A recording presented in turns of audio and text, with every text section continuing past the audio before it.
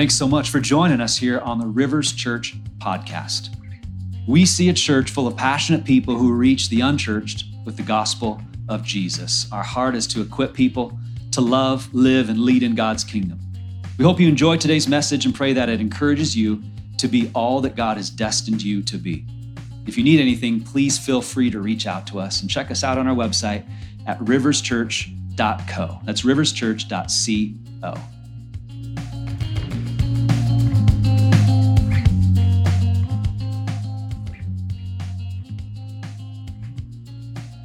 We are back to our series called Asking for a Friend, where we're tackling some very important, sometimes very controversial topics that I think it's important for the church to look at and address so that we know how do we handle these things. So we spent a couple weeks on homosexuality. If you missed that, I'd encourage you to go back and listen to those. Very, very important for us to understand what's going on in today's world and culture regarding homosexuality. And what should Christians believe about that? Talked about that for a couple weeks, had fun last week with our 3-year anniversary of Rivers Church, had a lot of fun with that. But hey, we're back to this series now, so we're hitting some good topics. And today we're going to talk about politics. You ready for this? You showed up on Political Sunday. Oh, guys, this is going to be so fun. So question for you, is it possible to be a multi-partisan church? Very quiet right now. Oh, Lord. Is it possible? Okay, maybe here's a better question. Do I even want to be a part of a multi-partisan church? Or does Jesus want us to be a multi-partisan church? Just something to think about. You can talk about that at the lunch table later on, all right?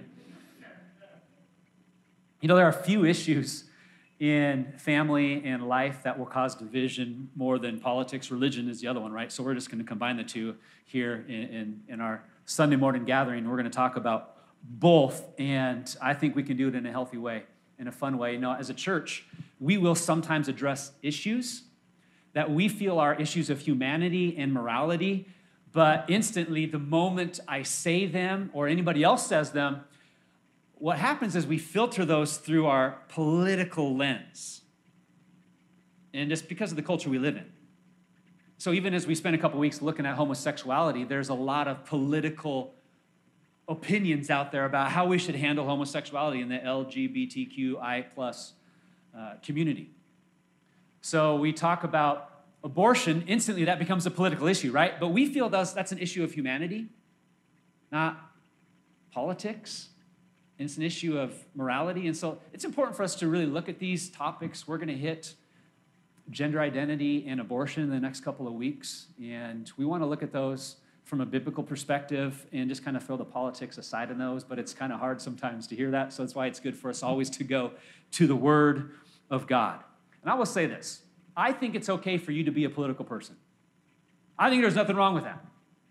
I think it's okay for you to be passionate about your country, this amazing country that we live in, and to have a passionate opinion politically and about all the policies and all that. There is nothing wrong with that. Do you know the Bible is not anti-politics?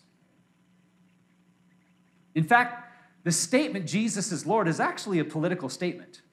Because when they declared that back in the day, what they were saying is Caesar is not Lord, Jesus is Lord. And so that was really, in a sense, a political statement. And so Roman people would have heard that and they would take offense to that. Like, no, Caesar's Lord. No, Jesus is Lord is what the Christians would declare. So it's, in a sense, it's a political statement that denied Caesar as Lord. When Jesus declared the kingdom of God is at hand, that was also political in nature. Because he says there's a new kingdom here. I brought a new kingdom. And Jesus preached about the kingdom that he brought that continues to be here and is advancing and growing daily. He brought that, he preached that more than anything else. And that, in a sense, was political because he's like, okay, there's a new kingdom here in town. And I'm the king of it. So this new kingdom invaded. It wasn't like a territorial kingdom. It was a spiritual kingdom that overshadows all territories. But people would hear this through that political lens. And so this new kingdom came to the kingdom of Judea, to the kingdom of Rome. And so that is also a political statement. In fact, the word gospel actually has a political identity as well. Did you know that? The root of the word gospel simply is this good news, and it was something they would declare as good news about anything back in the day. We think the word gospel means the story of God and how God sent his son, Jesus, to redeem mankind and reconcile us back into relationship with him. Okay, that is the gospel that we preach and we declare now, but the original meaning of the word gospel was just good news, that people would come into town and say, hey, good news, I got a gospel. Our king conquered another territory. And so they would come and proclaim this gospel. And so Jesus came and proclaimed the gospel, good news, a new king has come to town and he is going to make all things new. But in a sense, that had political roots. So the Bible is not anti-politics, and even there's a lot of things that we would declare that can be political in nature. Now, I want to have some fun with this. I'm going to throw out a bunch of different animals, and maybe you identify with one of these animals. You got the animal of donkey and the animal of elephant, okay? And so that's a political picture right there of who you might lean towards. There's a few other animals that maybe you would find yourselves more in line with them, like you would follow the way of the giraffe or the ostrich. And so the giraffe is somebody who stands tall above somebody and looks down on everybody else and like, oh, y'all are crazy. And we just judge people who get caught up in all the political scene. You're a donkey, you're an elephant, all that kind of stuff. Like, I'm better than you, and I just look down on you and judge you. Okay, that's a giraffe. Some of us have that posture when it comes to politics. Come on, y'all are crazy. You just need to listen to me. Some of us are like the ostrich. What does the ostrich do? Bury its head in the sand and like, I don't care. I don't want to talk about it. Don't talk to me about this. So which one do you follow? Like, some of us go in the way of the donkey, elephant, giraffe, ostrich. If you tend to be the ostrich, you have no idea what the donkey and the elephant represent, probably.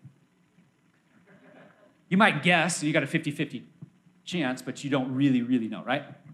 So there's a lot of people that find themselves following the way of one of those animals, but I want us to be people who follow the way of the Lamb. It's important that we look to the Lamb, Jesus, the Lamb of God who takes away the sins of the world. We want to follow the way of the Lamb. He loved people so much that he laid down his life for them, and we want to follow his example. We want to serve people. We want to connect with people. We want to love people. Like, Jesus loves everybody, even people who are on other sides of the political spectrum. Did you know that? Did you know that Jesus actually loves people who vote differently than you? It's a shock. But he loves those people, and so we want to follow his example. I just want to love people no matter where they are at in the political spectrum. That means we honor people, even if they have differing opinions. See, Jesus is for all people. He has a heart for all people, and I think we want to make room for everybody in our church, no matter what political party they ascribe to or don't want to subscribe to. And I just thank God that we already have differing political views within this church, because here's the deal. The goal of our church is unity, not uniformity. And sometimes we feel like it should be uniformity. I want to be in a place where everybody looks like me, acts like me, and believes the same thing I do and votes like me. That's uniformity. But we want unity. Unity is really only possible when you have people of differing opinions and backgrounds and places. They come together and they agree. That's unity. That's what we want here. We want to unify under Jesus. We want to be Jesus-centered people. We want our church to be all about Jesus. We're going to unify around him, the Lamb of God. Psalm 20 says this, says, some trust in chariots and some in horses, but we trust in the name of the Lord our God. And that, in a sense, has some political nature to it, because what the psalmist is declaring is that, hey, we don't trust in our armies and in conquering and all that kind of stuff. We trust in the name of the Lord. Our trust is not in government. Our trust is not in our president. Our trust is in Jesus. That's where we want to put our trust, in the name of the Lord, and follow the way of the Lamb. Now, everything that I have said to you right now, I said all those words almost verbatim, somewhere around there, close enough, in January of 2020. Little did we know what was going to happen in the year 2020. Anybody remember 2020? It's kind of a blur when you start sometimes think back to it, right? Little did we know. I remember I said all of those things. I said, hey, guys, let's unify under Jesus. And I can't even tell you how divisive our church became in 2020. And literally had people that said this to me, I can't worship in the same room as them. I'm like, what? Like, you realize that they were that way like a year ago when you did worship in the same room with them and you loved them and everything was cool. But now because they posted something, you can't worship in the same room? Like, do you know who you're worshiping? Do you know how he's calling you to live? And I could go on and on talking about all these statements, but it just became very divisive. And we saw even within the church that there was a hard time unifying around Jesus because we want uniformity more than we want unity. And I want to declare here today that we want to unify around Jesus, and we want to continue to make this a place that anybody can come to and worship Jesus and find Jesus and follow Jesus. And as we do that, let's make sure we go to the Word and we let the Word direct all of our decisions, all of our voting, all of how we just live our lives, right? That's the important thing. We're all on a journey. We're all in process, right? So the church continues to be really divided about this, and there's a lot of churches out there that are like, we got to declare war, guys. We got to declare war on all those left-wing, leftist, Marxists, and you'll hear all the name calling and all that kind of stuff. And you can go to church conferences and go to places where you can learn how to declare war and do this. There's one recently that took place last month called Jesus in Politics. And some of the things they said in this conference, I'm like, whoa, this is kind of scary. They're like calling Christians to arms. Like, you guys need to get your guns ready because there is a war ahead. And we are prepared to fight. And one of the quotes was, we're not going to be cowards. To be ruled by cowards in a time of war is a curse because God hates cowards. And I'm like, whoa. But and so these people are really going to the extreme of saying, we just want political power in this country because that is God's will. So we can fall into different places on this spectrum here, but it's important that we go to the Word and ask, like, Jesus, how do you want us to handle all this? And this is something we've talked about in this series, but we got to remember where the battle is. It's not against people. The battle is in the spiritual realm. We got to battle on our knees, friends, and love and serve people. So I just looked at the date this morning in the middle of our prayer service. I had this thought, this revelation. I think today we're exactly 1 year away from an election, a presidential election. And it is. It's actually November 5th, next fall. Today, we will be voting on a new president. Are you ready for the next presidential campaign year? I know, it's like, Lord, please, no. I just wanted to just stir up the anxiety in the room here. That's all I wanted to do, right? Those of you online, you're feeling it too, right? It's like, oh, here we go again. It's good for us to think about this because we want to plan ahead. How am I going to live? How am I going to operate this next year? Because, ready or not, here it comes. 2016 was crazy. 2020 was over the top, even worse than 2016. And it's going to be very, very divisive in the next 12 months. And you and I have to be prepared to be representatives of Jesus in this campaign season. So we're a year from this next presidential vote. I want to tell you who to vote for. Can I do that? And next year I'll have a list of all the people you need to vote for. But here's who you should vote for. Whoever you want. That's the only way I can get around that, right? But today we're going to talk about the separation of church and state and politics while we're in the church. So let's talk about politics. What are politics? You can see those two words in politics. Poly, it means many. Ticks, those are blood-sucking creatures. So that's what politics is. In this sense, it's what you got. Many blood-sucking creatures, right? Do you agree? You feel that? Politics, right there. So anytime you bring up politics, like I said, it can be very divisive. It can split a family in two. You hear stories of people not talking to family members for years because of politics.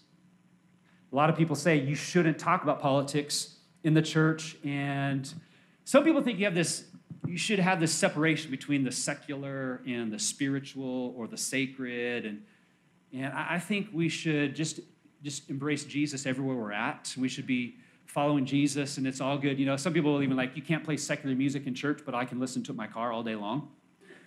You know, so it's like, no, I think we should be Jesus people and embrace the sacred everywhere. That's how we should live. And so some people really shy away from being involved in politics, and Christians should not do that. So should we be involved in politics? I think we should, and if you feel called to be a politician, you most certainly should be involved in politics. But at the very least, I think we should be aware of what's going on so that we can be informed citizens and informed voters. Not just, what's my political party? Check, check, check, check, check, check, check, check, check, check, you know, and then, you know, then I'm like, okay, I struggle with the different policies, like, should I vote yes or no for the school board levy this week? I don't know, Lord, eeny, meeny, miny, mo. Lord, help me out here. We should be informed voters. We should know what's going on. I think that's part of our duty as citizens of the United States, right? Did you know that for the first 200 years, pastors were free to talk politics? And they were free to preach what the Bible says about the issues confronting government. They even preached for and against candidates from the pulpit. That's how we used to have it back in the day. In fact, Charles Finney is quoted as saying in the late 1800s, he says, the time has come that Christians must vote for honest men. Okay, this is what he preached. Must vote for honest men and take consistent ground in politics. Christians have been exceedingly guilty in this matter. But the time has come when they must act differently. God cannot sustain this free and blessed country, which we love and pray for, unless the church will take right ground. It seems sometimes as if the foundation of the nation are becoming rotten, and Christians seem to act as if they think God does not see what they do in politics. But I tell you, he does see it, and he will bless or curse this nation according to the course Christians take. Could be said of today, right? That's 1868, the Reverend Charles Finney. So for a lot of years, the church just kind of spoke out and did this because there technically was no separation of church and state. But the Johnson Amendment really began to change things, 1954. The Johnson Amendment refers to a change in the U.S. tax code, and it prohibited tax-exempt organizations from endorsing or opposing political candidates. So when you study the history of the bill, it shows that it was pushed through the Senate without any analysis, no committee meetings, just kind of was pushed through quickly. But Johnson actually never had churches in mind with this amendment. He was after the nonprofit organizations that had rallied people against him. Unfortunately, churches fell into the same tax code as all of these other nonprofit organizations because they are exempt, and so churches got lumped into this. So it really was not an attempt to separate church and state in 1954. But let's go back even further. What is the origin of that phrase, separation of church and state? And can we find that in the Constitution? It's actually a phrase that was, we think, first used by Thomas Jefferson. Other people have used it through the years, but he wrote this in a letter, and it was him expressing the intent and the function of the Establishment Clause and the Free Exercise Clause of the First Amendment of the Constitution of the United States, which reads this: Congress shall make no law respecting an establishment of religion or prohibiting the free exercise thereof. So the intent of this clause was to limit the power of the federal government in regards to religion, thus ensuring freedom of religion in the United States. The phrase separation of church and state is generally traced back to a letter Thomas Jefferson wrote about all of that, addressed to the Danbury Baptist Association. January 1st is when it was, of 1802. And this is what he said. He said, I contemplate with sovereign reverence that act of the whole American people which declared that their legislature should, and he quotes, make no law respecting an establishment of a religion or prohibiting the free exercise thereof, end quote. Thus building a wall of separation between church and state. So that phrase is actually not in the Constitution, but we've nearly made it a constitutional mandate. the constitutional mandate of the First Amendment is actually we're all free to practice religion however we want, right? And we also have this freedom of speech. So what happened is now how we interpret that and how we interpret the Johnson Amendment has caused people to have a big divide on this topic. Oh, we can't do any separation of church and state. You cannot bring state, or you can't bring religion into the state and into government at all, but that was never the original intent. So, but it's interesting how it's almost become a constitutional mandate. So, I think it's important for us as Christians to be aware of these things and to exercise our free rights. Somebody even walked in here this morning and said, I just praise God, I get to worship God here in this country and get to be here today for free. And so I think we should thank God for this country. There's a lot of brothers and sisters around the world that can't do what we're doing today. And they're having to do it in secret. They know they could lose their life. Would you show up here if you knew you could lose your life? There's a lot of American Christians that would never show up to church because they could potentially lose their life. I'm telling you, those are the committed people, right?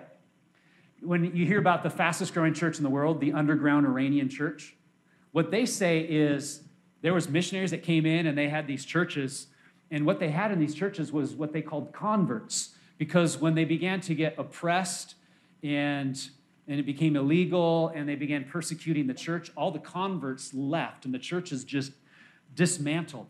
But the true disciples of Jesus continued to meet together, and they know every single day they could lose their life. And so they were differentiating between a convert and a disciple of Jesus.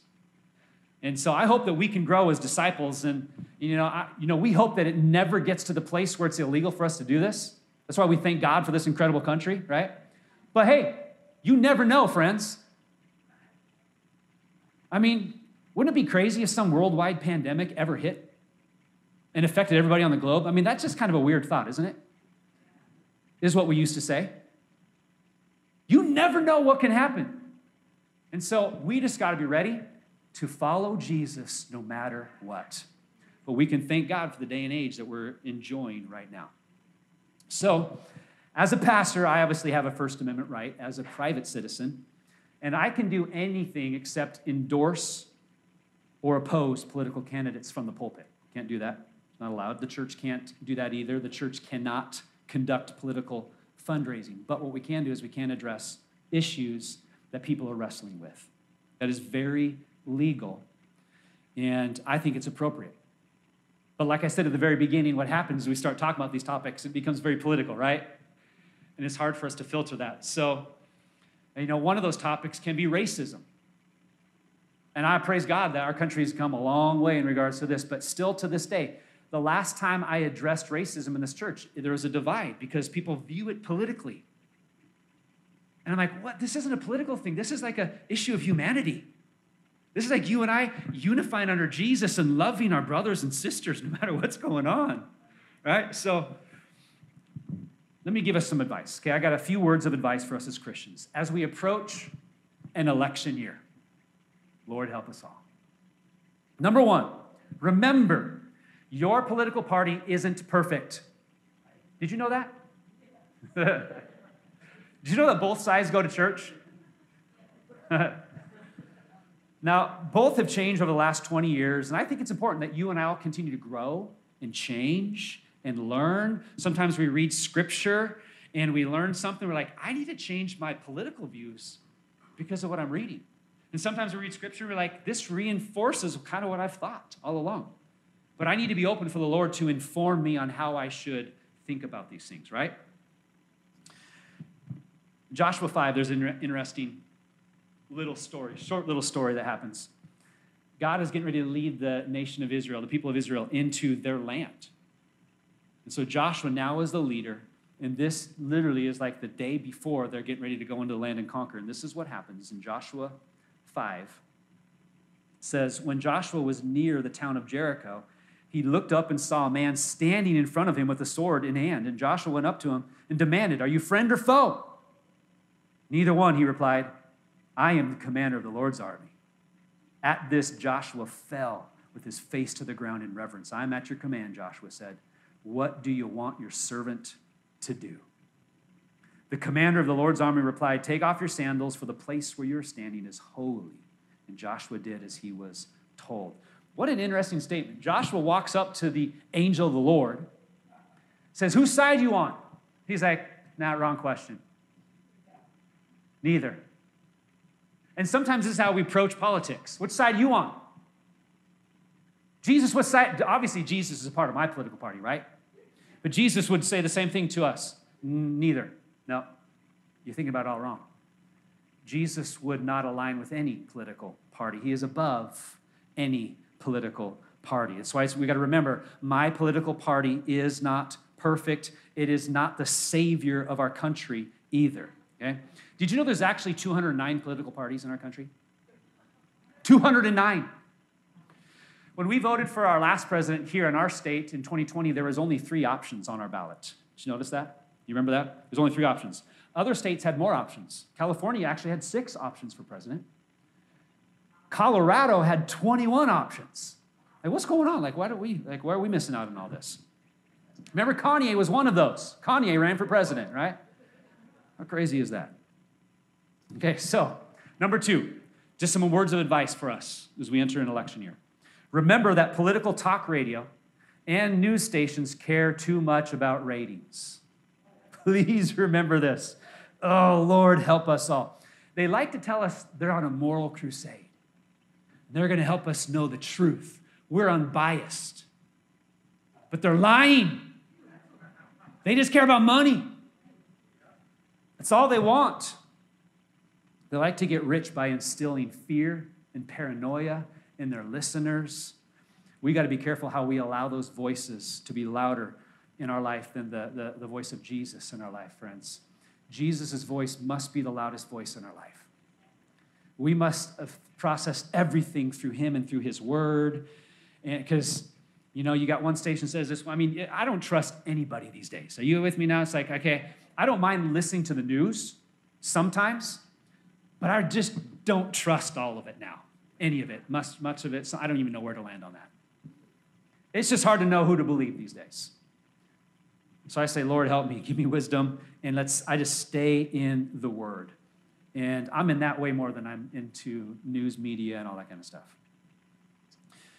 Paul said this to the Corinthians. He says, I'm afraid that just as Eve was deceived by the serpent's cunning, your minds may somehow be led astray from your sincere and pure devotion to Christ.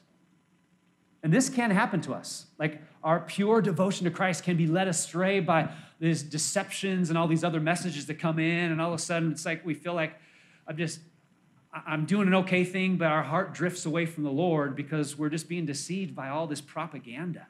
And that's why we need to keep Jesus front and center. So remember that. Political talk radio and news stations care too much about ratings. Number 3, don't be paranoid. You don't have to be paranoid. Can I just say that this country will not be destroyed if the other candidate gets elected president? It won't happen. America has functioned for a long time with this pendulum swing of control. Have you noticed?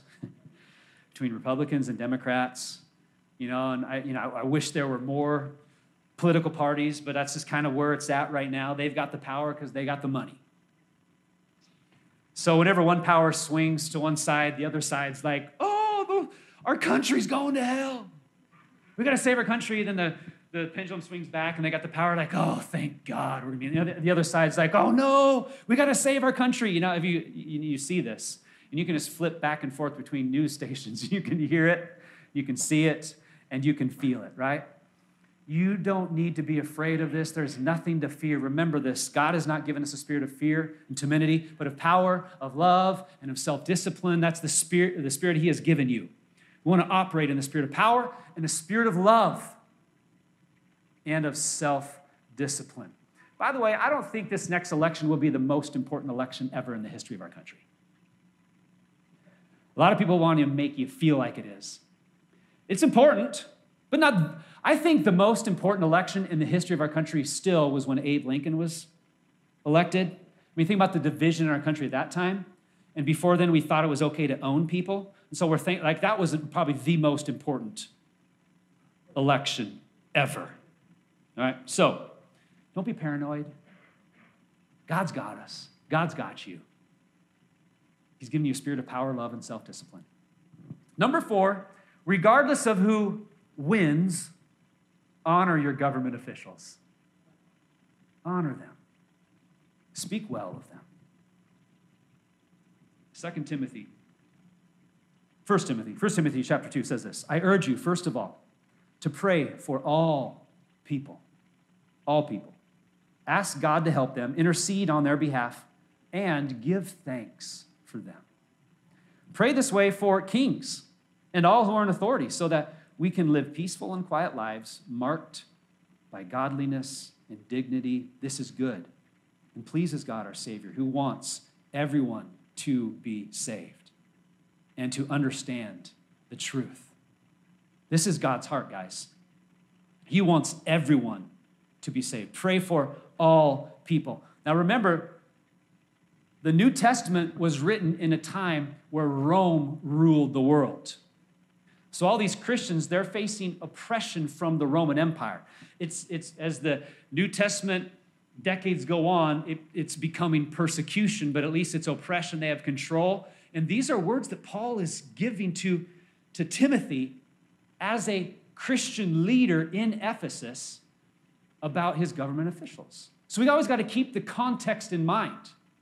Because sometimes we read those and we're like, well, yeah, they weren't here when we had this president in our country. And Paul wouldn't say the same thing nowadays. Certainly. No, they were dealing with the Roman Empire. What we got is good compared to the Roman Empire, all right? Romans 13. Let's look at Romans 13. Really good passage here. Everyone must submit to the governing authorities, for all authority comes from God. Did you know that? All authority comes from God. And those in positions of authority have been placed there by God. So anyone who rebels against authority is rebelling against what God has instituted. And they will be punished. For the authorities do not strike fear in people who are doing right, but in those who are doing wrong. Would you like to live without fear of authorities? Do what is right, and they will honor you. The authorities are God's servants, sent for your good. But if you are doing wrong, of course, you should be afraid, for they have power to punish you. They are God's servants, sent for the very purpose of punishing those who do what is wrong. So you must submit to them, not only to avoid punishment, but also to keep a clear conscience. Pay your taxes too, for these same reasons. For government workers need to be paid. They are serving God in what they do. Give to everyone what you owe them. Pay your taxes and government fees to those who collect them, and give respect and honor to those who are in authority. And it's pretty clear right here in the Word of God, isn't it? It's so important that we live out God's word and how we handle and talk about and discuss politics. If we find ourselves mocking government officials, I believe it grieves the heart of God.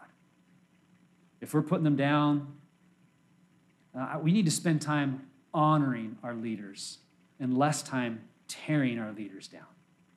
Honoring is biblical. Respect and honor. So, regardless of who wins, honor your government officials. This is how God instructs us to live. And then, number 5 is this. Make your life about Jesus and his mission, not politics. This has got to be the priority. Jesus and the mission he's given us is the priority of our life. Just before Jesus ascended into heaven, he gives some final words of instructions to his disciples. We read this last week at our 3-year anniversary. I'm going to look at just a few of the verses again because this speaks to what we're talking about today. This is interesting. Once when he was eating with them, he commanded them, do not leave Jerusalem until the Father sends you the gift he promised. As I told you before, John baptized with water, but in just a few days you will be baptized with the Holy Spirit. So when the apostles were with Jesus, they kept asking him, Lord, has the time come for you to free Israel and restore our kingdom? Have you ever noticed that question in the midst of this Holy Spirit passage here and this empowerment to be witnesses?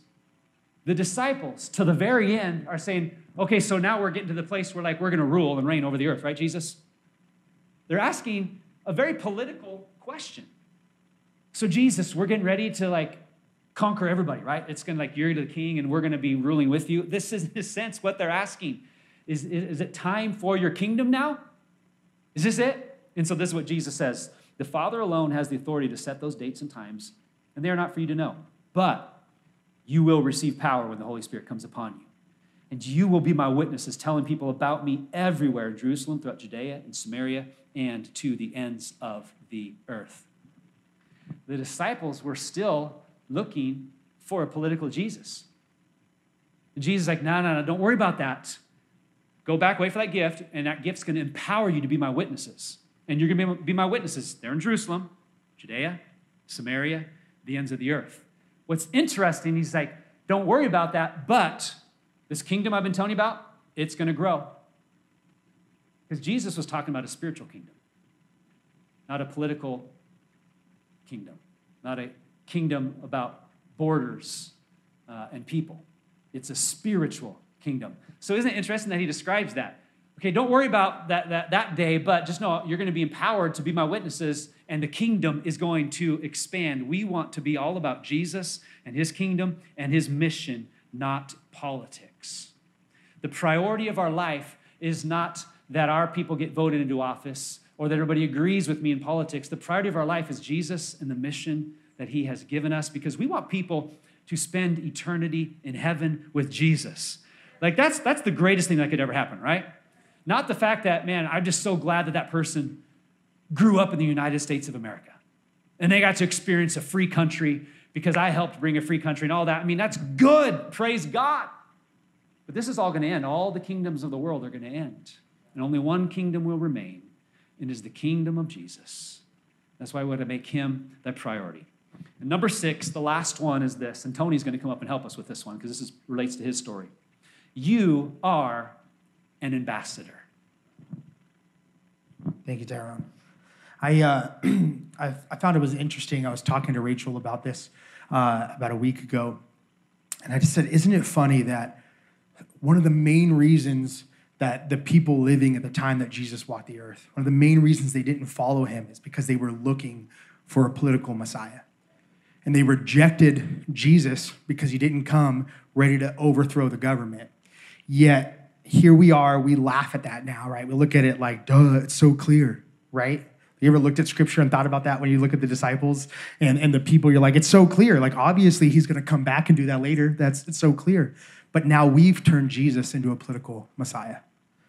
We have made him a political figure today as opposed to the God that he is. And that was actually my story. A couple years ago, I found myself, this is just before the pandemic, I found myself, I'm at work, sitting at a desk all day, got a headphone in, and it was only political commentary, constantly. I'm listening to, and I'm just going to be honest, if you judge me a little bit on this, cool, you could take that up with Jesus, but it's hardcore, just right-wing stuff. Like, I'm listening to Ben Shapiro, followed by Matt Walsh, followed by Steven Crowder, right? Like, all day. And what I found was that I'm sitting at work. I work at Amazon. And so everyone around me doesn't agree with me. And I'm sitting there. I got like one buddy, and we go in the corner. We're just talking trash the whole time. Oh, these liberals, right? But I felt like I couldn't express myself really because everybody else disagreed with me, right? So I would come home and I would start talking about it at home. Like, do you believe these liberals? They're trying to push this and they're trying to da-da-da-da-da, and just being honest. And I'm saying this to my wife. And finally one day, I said something about, I literally said, these stupid liberals. And Rachel turned around and she just looked at me. And she said, Tony, you have not created a place in this home where I feel like I'm allowed to disagree with you. I don't feel safe to disagree with you in our home. And I was broken. Because here I am, like, I'm not even thinking about Rachel at all. I'm not thinking about where she might be. I'm thinking, I can come home and just dump this. I can just let it all out because all my frustration is building up because this is all I'm hearing. It's all I'm feeding myself. And then I would come home and just dump it on my wife. And she's like, I don't want to be here. She's like, literally, she's like, I don't want to be here right now because I don't feel like I can disagree with you. And when it hit me that I wasn't creating a safe place in my home, like the protector of my home wasn't making it safe, like, man, that hurt. And so I went on this journey where I was kind of like, man, Jesus, I believe that the reason I believe these things is because of your word. Like, I feel like that's why I lean this direction. But what I'm finding is I'm a jerk. Like, I'm finding that I'm not showing people your love. What I'm doing is just breeding more hate. And that's not what you called me to do. And so I start going through this journey where I'm allowing Rachel to talk. I'm like, you just tell me. I'll be quiet. You tell me what you're thinking. And I'll keep my faces to myself and my little, noises, right? And I'll just listen. Like, you just tell me. And ultimately what happened is I came to this one message. This is a couple years later. And I'm still kind of wrestling and still a little too much commentary, but I'm slowing it down. I'm filling it instead. I'm finding some Jesus podcasts, right, instead. And this one podcaster who I really respect, he said this, and it just blew my mind. He said, you're called to be an ambassador of Jesus. Ambassadors don't have opinions. If the president sends an ambassador to Germany and he says, hey, I want you to tell them this, that ambassador's job is to tell them whatever they were told to say, right?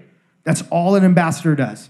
The moment the ambassador breaks that and starts saying their own opinion, they're fired. They're gone. They are no longer necessary because an ambassador is just a megaphone. A president can't be everywhere. So he sends his ambassadors, he calls them on the phone and says, tell them this, go negotiate, and hangs up. And that's the way we're supposed to be. We're supposed to be a megaphone for Jesus. And so I had this moment where I just said, you know what?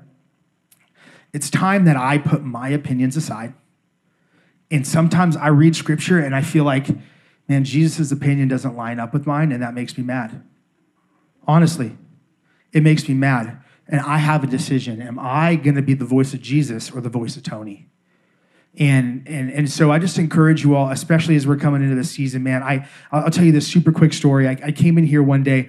There's this Asian guy at my work, and he was very conservative, and he loved it because he's like, you can't call me racist, right? So he had this stamp, and it was like a Trump stamp, and he would just walk around and stamp people's like papers on their desk. And so he just had so much fun with it. Well, one day he stamped my desk, and I was like, yeah, do it again, just joking with him. And he stamped this piece of paper 3 times. So it just said, Trump, make America great again, 3 times on this piece of paper. And I cut it, and I put it in the back of my phone case, oh, now I got my Trump phone case. What up? And that was on Friday. And then I come to church on Sunday, and I'm sitting right here, and I see this new guy come in for the first time. And he's wearing a shirt that's obviously very liberal. I didn't have to question him. He was making a statement himself.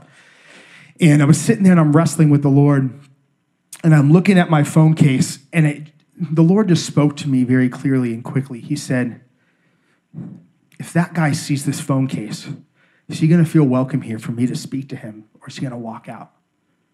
Is the fact that you feel proud, that you're allowed to have a political party, does that matter more to you than this guy knowing me? And I kind of, in my pocket, popped my phone case up and pulled that piece of paper out, and I crumbled it. And I went and threw it away because it doesn't matter. It doesn't matter in light of eternity.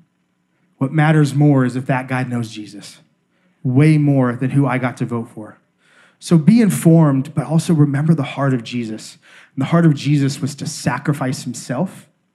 And to sacrifice, he literally humbled himself, took on a human body, and sacrificed all things. And I can sacrifice my ability to speak about a political figure in order to see somebody know Jesus. So thank you. So good. Thanks, man. So let's look at Jesus here. The passage that we looked at the very beginning, Matthew 22. This is how Jesus handled a very political situation. Then the Pharisees met together to plot how to trap Jesus into saying something for which he could be arrested. They sent some of their disciples, along with the supporters of Herod, to meet with him. We got 2 groups here. You got the Pharisees, and you got the Herodians. And these 2 groups are always at odds with each other.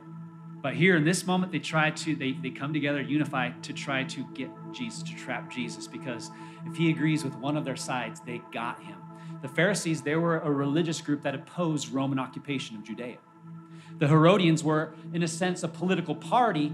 They supported it. They supported Herod Antipas and the policies that he instituted there in Judea by Rome.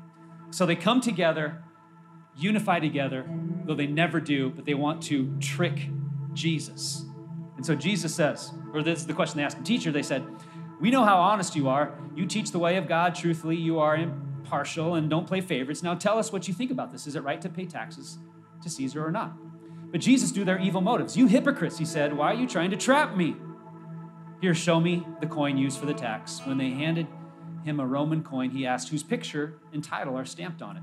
Caesar's, they replied.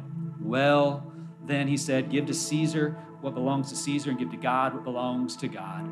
His reply amazed them, and they went away. See, what happened is if Jesus had agreed that it was right to pay taxes to Caesar, the Pharisees would say he's opposed to God. You're against God. And that was the only king that they recognized was God. But if Jesus said the taxes should not be paid, then the Herodians would hand him over to Herod and charge him with rebellion. So obviously in either case, they weren't motivated by love in this asking a question to Jesus. But Jesus brilliantly exposes their evil motives, and he actually embarrasses them because they just had to walk away. So by avoiding this trap, Jesus teaches us three things. I see three things here. Number one, Jesus is smart. You can't trick him.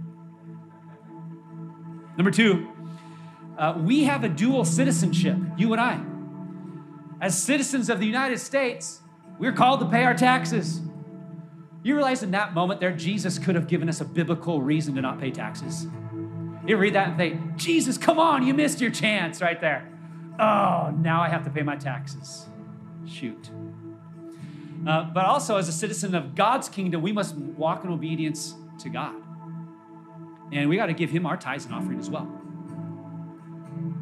Give to Caesar what is Caesar's. Give to God what is God's. He said, give to both. And so we're dual citizens, and so we've got to handle that as well. We believe in tithes and offerings, and it's not a tax that God needs your money. That's not what it is. It's God just wants our heart. He wants all of us, and so he knows that will help our heart. It'll set our heart free to trust him more as we give of our tithes and our offering. So we have a dual citizenship. And number three, Jesus did not come with a political agenda. The Jews had been waiting for generations for the Messiah. Tony mentioned this briefly. But here's what happened. The Jews had a hard time reconciling the two different messiahs that they saw. They saw a suffering Messiah and they saw a kingly Messiah. So they deducted there must be two messiahs. We're going to see two messiahs come. And so they were really anticipating the kingly Messiah, though. The suffering Messiah, they didn't know how to reconcile. But what happened was it wasn't two messiahs coming once. It was one Messiah coming twice. He came as the suffering Messiah first. And then he's going to come back as the kingly Messiah in the very end, which we look forward to that day, right? But they were looking for the kingly Messiah that was going to deliver them from Roman oppression. That's what they wanted. Jesus didn't come that way. Jesus could have easily taken over the world. That wasn't his agenda the first time. His agenda was to set you and I free from this slavery of sin in our life. It was a spiritual kingdom, a spiritual agenda. He didn't fight the tyranny of Rome or that Caesar thought himself to be God. He didn't even fight for the abolishment of slavery. He came to save us on the inside first, to deliver us from the power of sin. But he is coming back and he will overthrow everything. His kingdom will stand to the end. It is the only kingdom that will stand. And we must always, always remember that. We have dual citizenship, and we can praise God that the citizenship we have in this country is a good one right now. But there's one that takes priority over that. It's the kingdom citizenship, and that one's eternal. Okay, so one last scripture for us here. 1 Peter. We bring this. This is so important for us. And how do we live this out?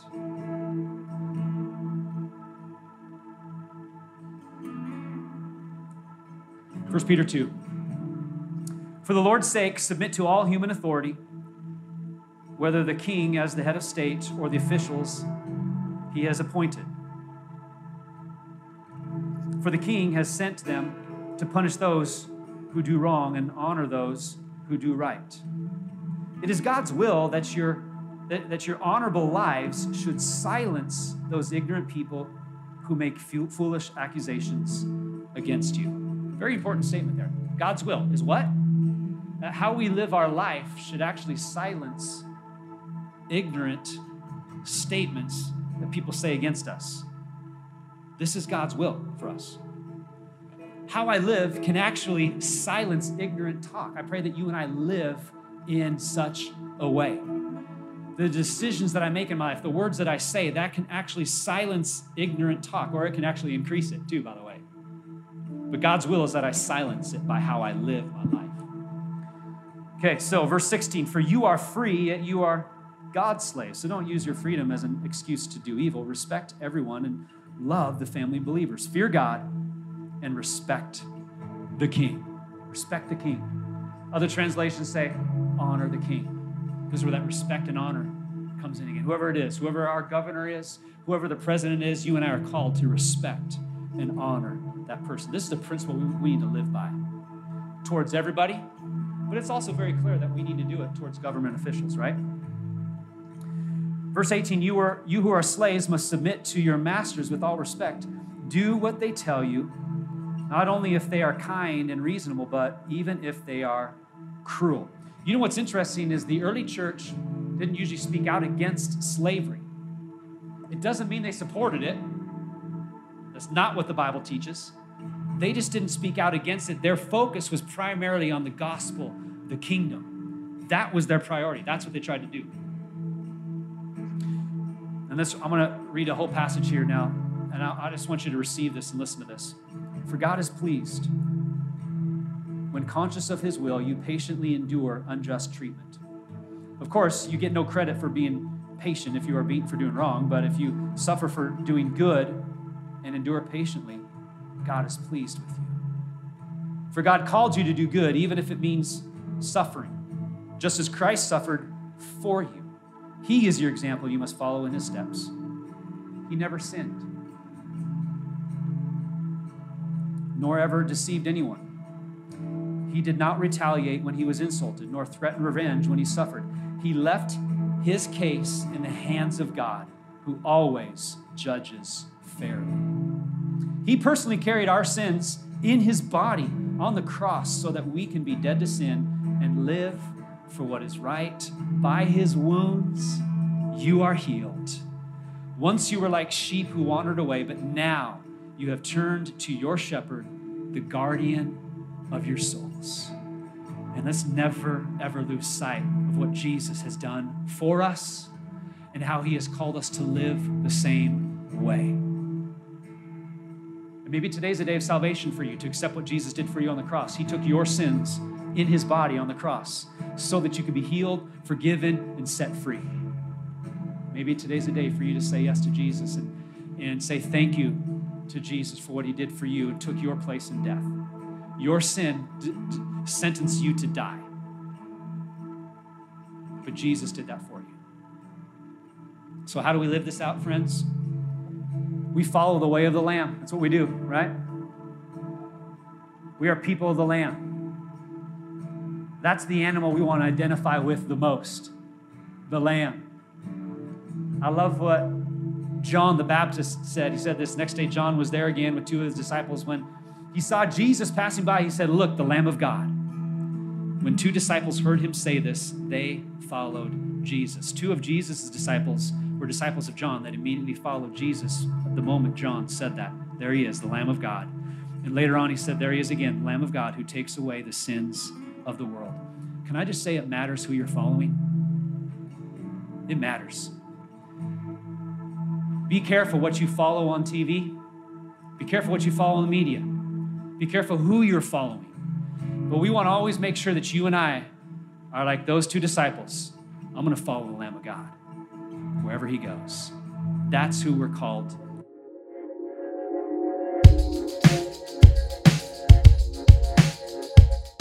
Thanks again for listening to this message at Rivers Church.